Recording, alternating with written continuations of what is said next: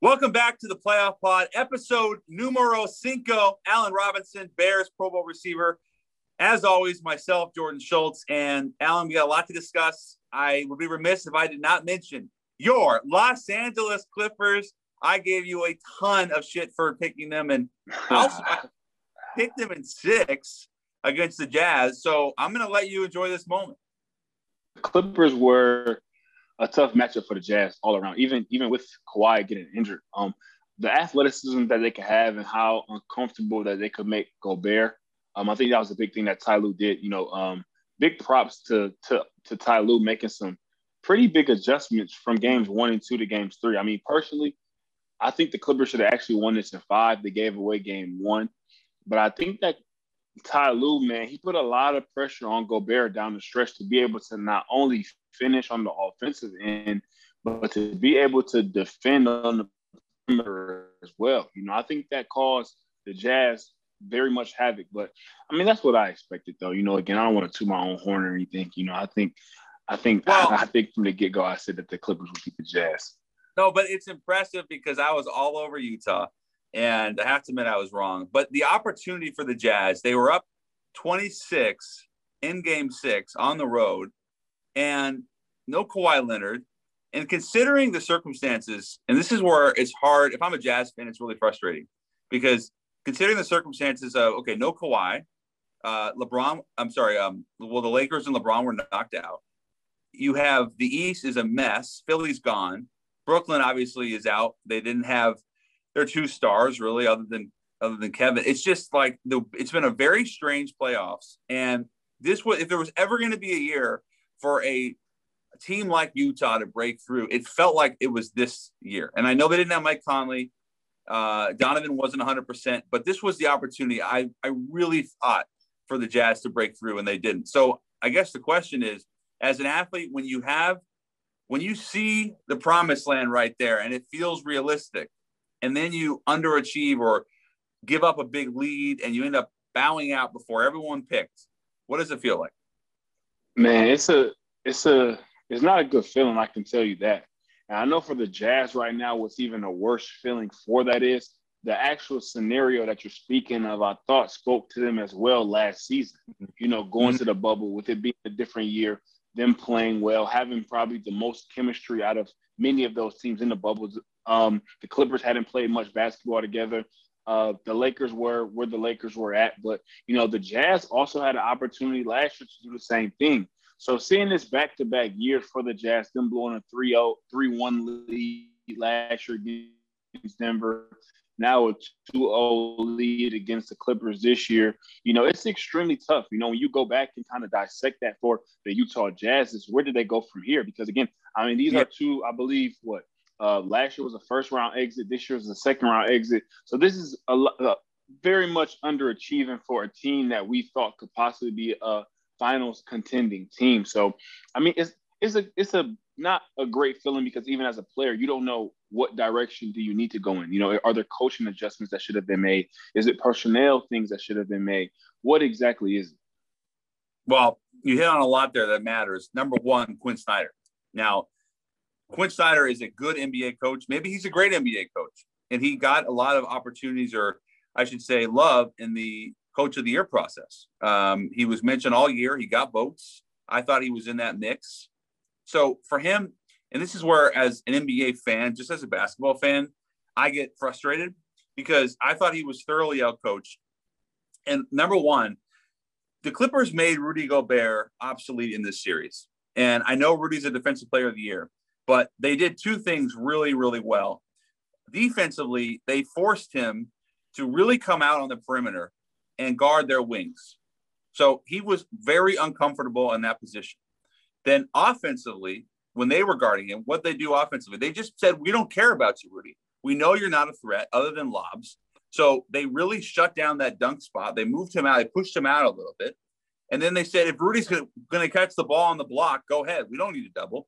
So he became irrelevant on both sides. Usually with Rudy, you give up a lot of that offense because you know he's going to rebound and he's going to get putbacks. And then defensively, he's so special.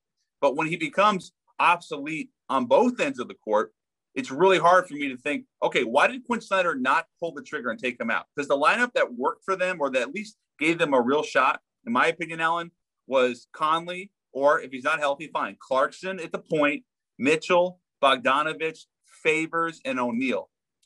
That's the lineup. And he just refused to go to it. So I guess, if I'm a Jazz fan, I'm probably even more upset with Quinn than I am with Gobert. Yeah. Again, I mean, you've also said some pretty potent things as far as why the Jazz lost. Because again, I think from a coaching standpoint, I think Snyder went with what not only was he most comfortable with, but what he had most experience with lineup-wise. I think a lot of coaches, and we'll kind of get into some other matchups and some other coaching things. I think in the playoffs, if you don't have enough experience throughout the course of the season with different end-of-the-game lineups and end-of-the-game things, you kind of go with what you know, which was going with Gobert. I didn't think he wanted to take him off the floor along also with Kawhi being healthy, especially him out, because you don't have that guy get into the basket as well as Kawhi does. So I do think that there definitely could have been some adjustments once Kawhi went out for sure. Also, I think right now, I know Utah is kind of more of a traditionally built team when it comes to 1 through 5, if you will. But I do think that they need another, I don't really want to say another scorer, but another slasher. I think Donovan Mitchell is the only one who can kind of create some type of movement to make the defense rotate. Other than that, you have spot-up shooters and guys who can't really create great shots themselves or get to the basket. You have a couple guys, but for the most part, that was something that I saw throughout the course of the series with Utah. When they were winning, when they were hitting threes, they were all world. When they started missing, it was getting bad. Yeah, they looked slow. I thought Clarkson had that spurt where he scored, it was like 18 straight in game 6, and he was magnetic. But other than that, they contained him. They need another athletic wing, a big wing. I'm not going to say they need Paul George, because everyone needs Paul George, but they need a wing that's creative and that can get downhill. And when Donovan wasn't healthy and Mike wasn't available, then they really struggled. And I thought the onus on Mitchell to create plays, and that's where you see some of those Mitchell turnovers too, and those Mitchell forced shots. Mitchell got hit hard in the media, taking bad shots, turning the ball over. He has to make those plays and take those chances, because if he doesn't try to attack that split, nobody else is going to create a play downhill, and the defense won't have to rotate. So he has to do those things. And I think it was really hard for him. Forget the fact that he was 100%, but it's got to be very frustrating, because it'd be like if you're a receiver, Alan, and the defense knows they don't have to worry about the other side of the field. So they're just going to put two guys on you or shade toward you the whole game. It's frustrating. And then you do things that are out of. So that for me was very evident. But let's move on to the East, because Trae Young continues to do what Trae Young does. Now, I'm going to take credit for this, because I did say, Alan, that Hawks would beat the Sixers in 6. I was wrong, but I'm fired up as a basketball fan to have some new blood. We have it in the West with Phoenix, with the Clips to a degree, and obviously in the East with Atlanta. What do you like about the Hawks team as they go into Game 1 with the Bucks? Well, I like the confidence that they're playing with. Obviously, even Trae struggled a little bit in Game 7, but he came around late. Not just hitting some clutch shots down the stretch, but also being able to make some key assists, finding some guys, being able to get baskets when they need it. I think that it was pretty obvious that Atlanta was by far the more offensive, cohesive team.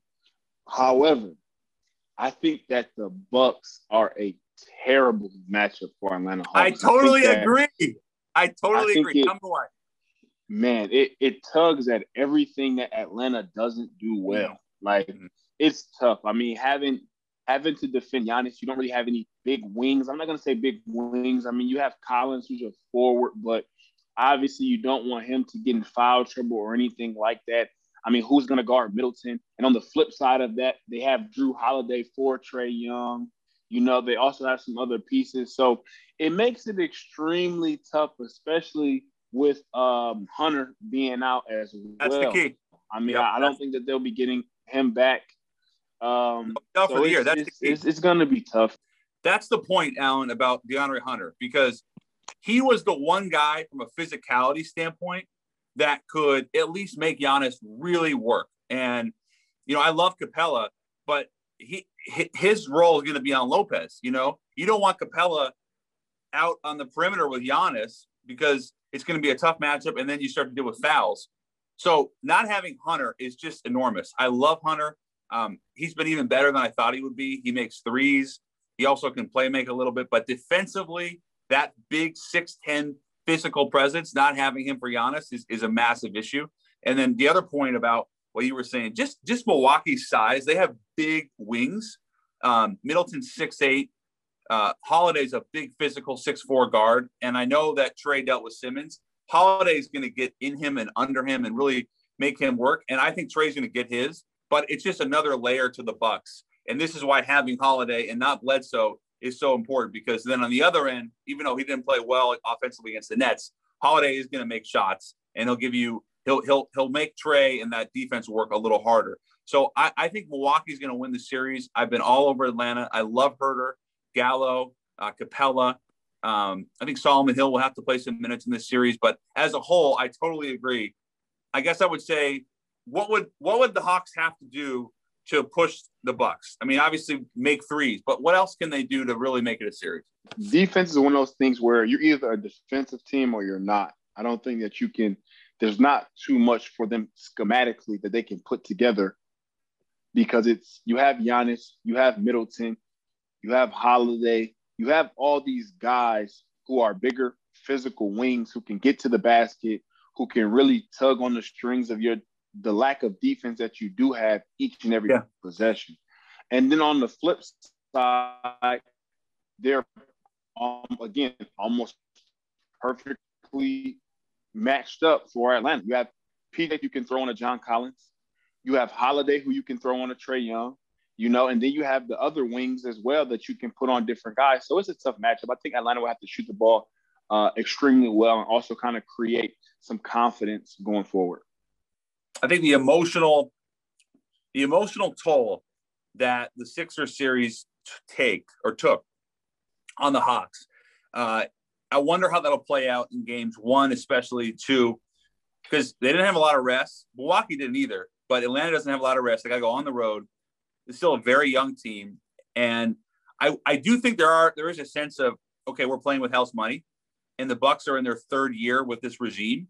But now I do sense too that now that the Bucks have advanced and they're in the Eastern Conference Finals, there's a little bit of, let's take a deep breath. We made it. We got to this point. Now we can not relax, but we don't have to be so uptight.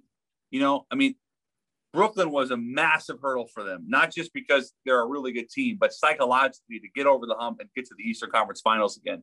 I think it's a big deal for Giannis. I wouldn't be surprised if they, and I hate to say this because I love Atlanta, but I wouldn't be surprised if they blew them out in game 1. I think that would be my take for game 1.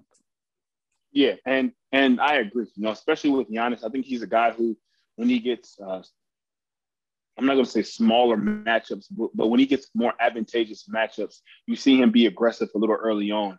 More likely than not. So I think that Giannis is going to seek blood in game 1 as far as getting to the basket. Phoenix is, how would I describe Phoenix? Phoenix is probably the most exciting team to watch. I love watching them play. I think they play so well together. For them to come out in game 1 without Chris, and we should note he's not available tonight for game 2. I'm not sure when this will air, but for them to do that, and for Devin to have a 40-point triple-double, the poise, Alan, of a team that is so young, one of the youngest teams in the rosters in the league, to be that fucking good against a very good team. I mean, it's incredible. I think that somebody said it best in the post-game interview. They said that Chris Paul always rubs off on them, and that's something that we kind of spoke to a little bit ago, to whereas if Chris Paul isn't even there next year or in the future, how and what imprint does he leave on that team? And I think by him not being there game 1, I think you see the impact of those guys locking in, speaking to the fact of, things that Chris may have told them from the playoffs, from experiences that they can take with them. So again, it's really good to see that you have a young team in the NBA really maturing before our eyes, coming into their own with some of the young stars that we thought could be, with Booker, with Ayton, with Bridges, seeing Cam, even Cameron Payne, seeing him play well down the stretch and create mismatches on the offensive and defensive end. So it's been exciting, man. Again, I think that they probably win this series in 6, pending Kawhi is out for the entire series. If the claw is back, you may get a different answer from me. But right now, I think that the Suns will win this pretty handily. I do like the way that Paul George is playing and the way that Ty Lue is coaching and kind of how he has those guys rolling. Because, I mean, they competed in game 1. They hit shots down the stretch, So I'm just hoping that it's a pretty entertaining and exciting series. But I think the Suns will pull it off if Kawhi's not able to make a return. So the ascendance of Book, I mean, listen, I've been saying this for years. It's not like great call, because we knew how good Book was, but we really see it now. In game 1, he scores 43. In game 1, he scores or assists for 43 of the Suns' final 50 points. He was incredibly efficient. We heard that term a lot, Alan, 3-level scorer. Book is a 3-level scorer. And I've talked about this a lot. When he gets in pick and roll, he's never in a rush. And he's almost like a bigger version of Chris in that sense, because he really takes his time. And if the defense is going to take away something, then he'll go another way. He has all these counters, and that's a matter of talent, basketball acumen, being in the gym. He's so good in the pick and roll. He's improved a lot this season. I think his playmaking is still underrated, but you saw it in game 1 where he just says, okay, if you're going to double me, I'm either going to find a guy in the corner. Maybe it's Bridges, maybe Ayton's cutting, but I'm not going to turn the ball over. I'm taking my time. And he just makes the right basketball plays. And I can't overstate how important that is when you have a young superstar who's 24 and his first playoffs, Alan, who consistently is making the right plays. Even if he's not shooting the ball well, he's going to make the right basketball play. And that is so massive when you're trying to build a winning culture. I agree. And, again, contrary to what we saw with the Jazz, I think the 3-level scoring aspect really pokes its head out when you see Book not having to get all the way to the basket. We kind of talked a little bit after the pot last time about the difference between Donovan Mitchell having to get all the way to the rim. He doesn't have to get all the way to the basket. He can get to the basket. He can shoot a mid-range jumper. He can shoot a 3. He can assist. The 3-level scoring threat that Devin Booker possesses puts a ton of pressure on defense. Yeah, and also, as he navigates a game and feels it out, the rhythm you get, and I did a show with Cole Anthony the other day. I was talking about this on Game Day Hoops. The rhythm you get from the mid-range. I know it's only worth 2, and it's not a 3 or a layup, but if you're seeing the ball go in and you're taking 14, 15, 16 footers, 1, 2, 3 dribble pull-ups, these are great shots to build rhythm in a game. And then you can extend it. Then the defense has to be even more worried. It just gives you a lot of options. And I am excited to see the mid-range, as my guy CJ says, the midi back in. Because it feels like I don't know if it's back, but the mid-range has definitely been a notable element to the playoffs. And I looked it up. The amount of attempts, the mid-range attempts are up in these playoffs, which is cool. So I do want to point that out. A little up for the mid-range.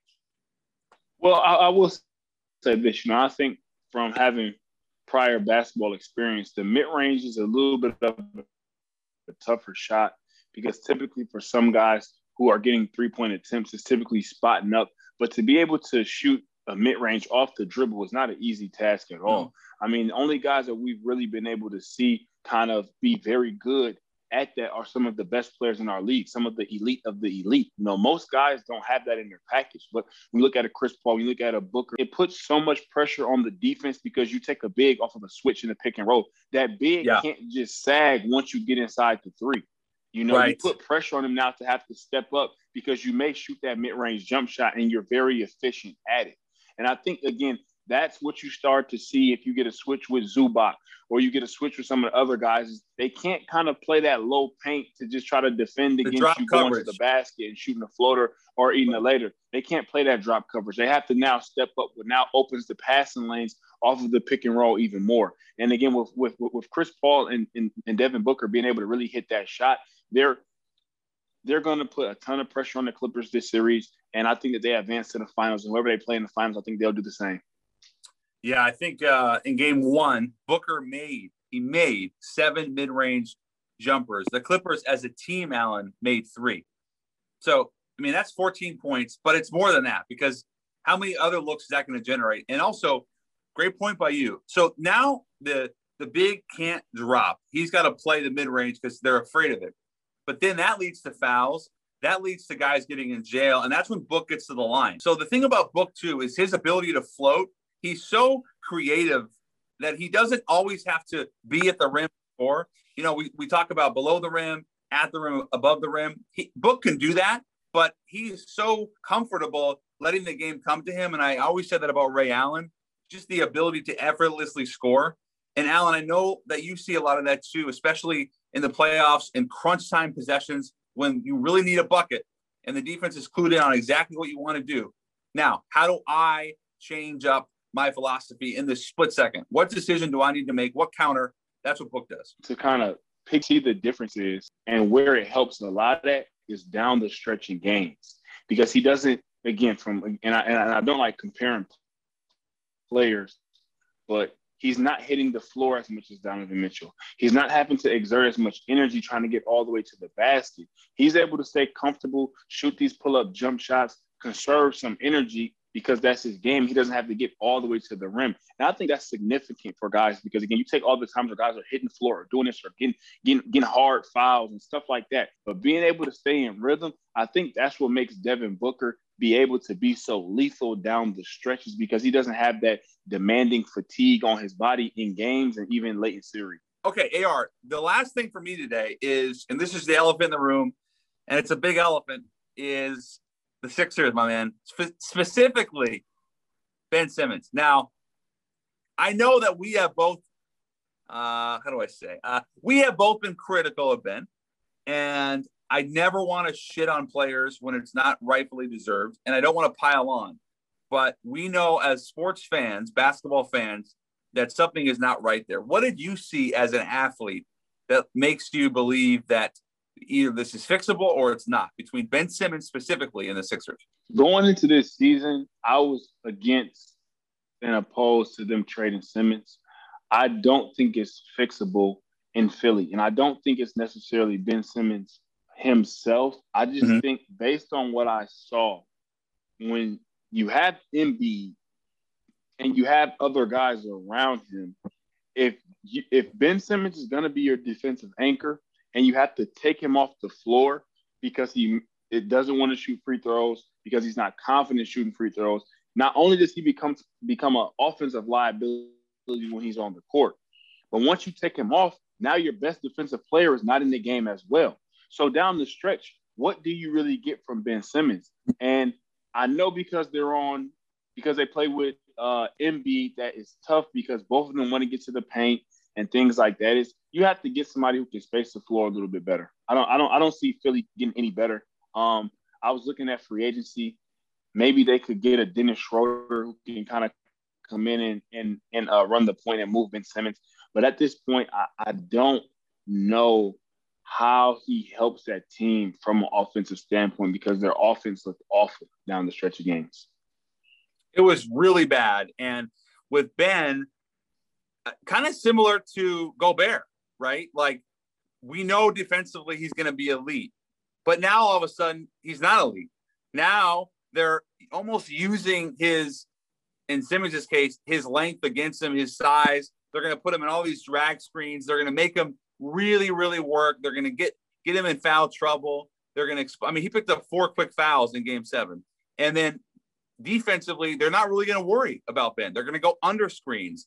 If you want to put him in the corner, no problem. We'll box him out. We're not going to allow him to get tip-ins. It's hard to watch someone that talented with that much ability and that much size. The guy's 6'10", to not even be a factor, Allen. I'm talking about offensively. I know that he's not the perfect player, but they either take him out. Doc didn't late in the game in game 7. He did. He has earlier in the series. So if they don't take him out, they just bury him in the corner, and it's like he's not even there. It's really difficult to watch because it's got to be killing him as a competitor, knowing that he's not being used, and then also he's got to be questioning himself of, I'm supposed to be the franchise here, a top 15, top 20 player, and I'm not even in the game.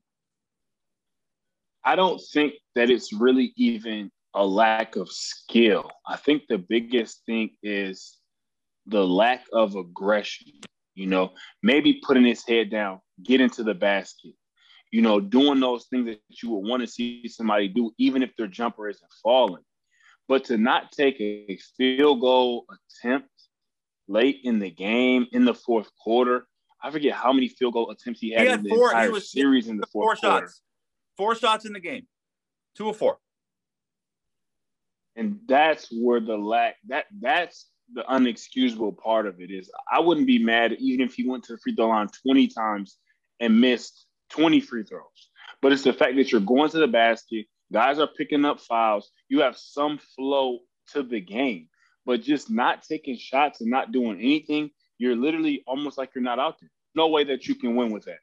No way. It would be like you not being able to call pass plays, or you not being able to throw the ball deep, or if a team realizes and say, okay, like they can't throw the ball, like not that they won't throw the ball deep, but they can't throw the ball deep. The coverage would actually change, or if you can't run the ball on outside zone or something like that, so it really handicaps you. And again, I don't see how Philly gets over this. I don't see how this changes because, again, we know that playoff basketball is the most critical time of the season. Well, great stuff there. I agree. And one thing that we haven't addressed that's worth noting is Embiid went back-to-back 8 turnover games in game 6 and 7. Now, he didn't play great, and I know that Philly fans have criticized him, but the issue is that they're asking Joel Embiid to be like a primary wing offensively. I mean, they're actually asking him to do a lot of the things Giannis does. Catch the ball at the top of the key, take 3 dribbles, get to the rim, make a play. That's not Embiid. I mean, he can do that sometimes. He can make threes, obviously. But Joel Embiid's value is that he has this immense skill set on the block to eat up, carve out space. You can throw him the ball in the block. But to ask him to create from the perimeter is crazy. But that speaks to Doc not trusting Tobias, not trusting Ben. It's unfortunate because you on paper, this team should be great. And they're just not. They don't fit. Specifically, Simmons and Embiid. They don't fit together. And now the issue, Allen, is what's the trade value for Ben Simmons? I saw people saying, "Oh, CJ McCollum." I mean, there's no way you're getting CJ McCollum for Ben Simmons. No. Maybe you can get a couple first-round picks. I don't know, but the trade value has been significantly diminished. I mean, I've asked around the league, like, what can you get for Ben Simmons? And there's plenty of teams that would want to have him, but they're not going to give up anywhere near what you want. So you're going to have to sell him for, I don't want to say pennies on the dollar, maybe 35, 40 cents on the dollar. And again, and I think a big part of that is depending on the team and depending on the market. You're kind of starting to fall into that, him taking up a possible max spot if you have a guy. I mean, like, let's say you're looking at a Miami or New York or somewhere like that. It's like these teams want these slots to be able to go sign a max player.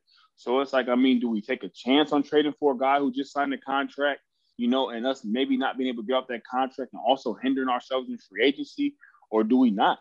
That's also what comes a big factor in if a team will even make a move for it, even if they didn't have to give up that much.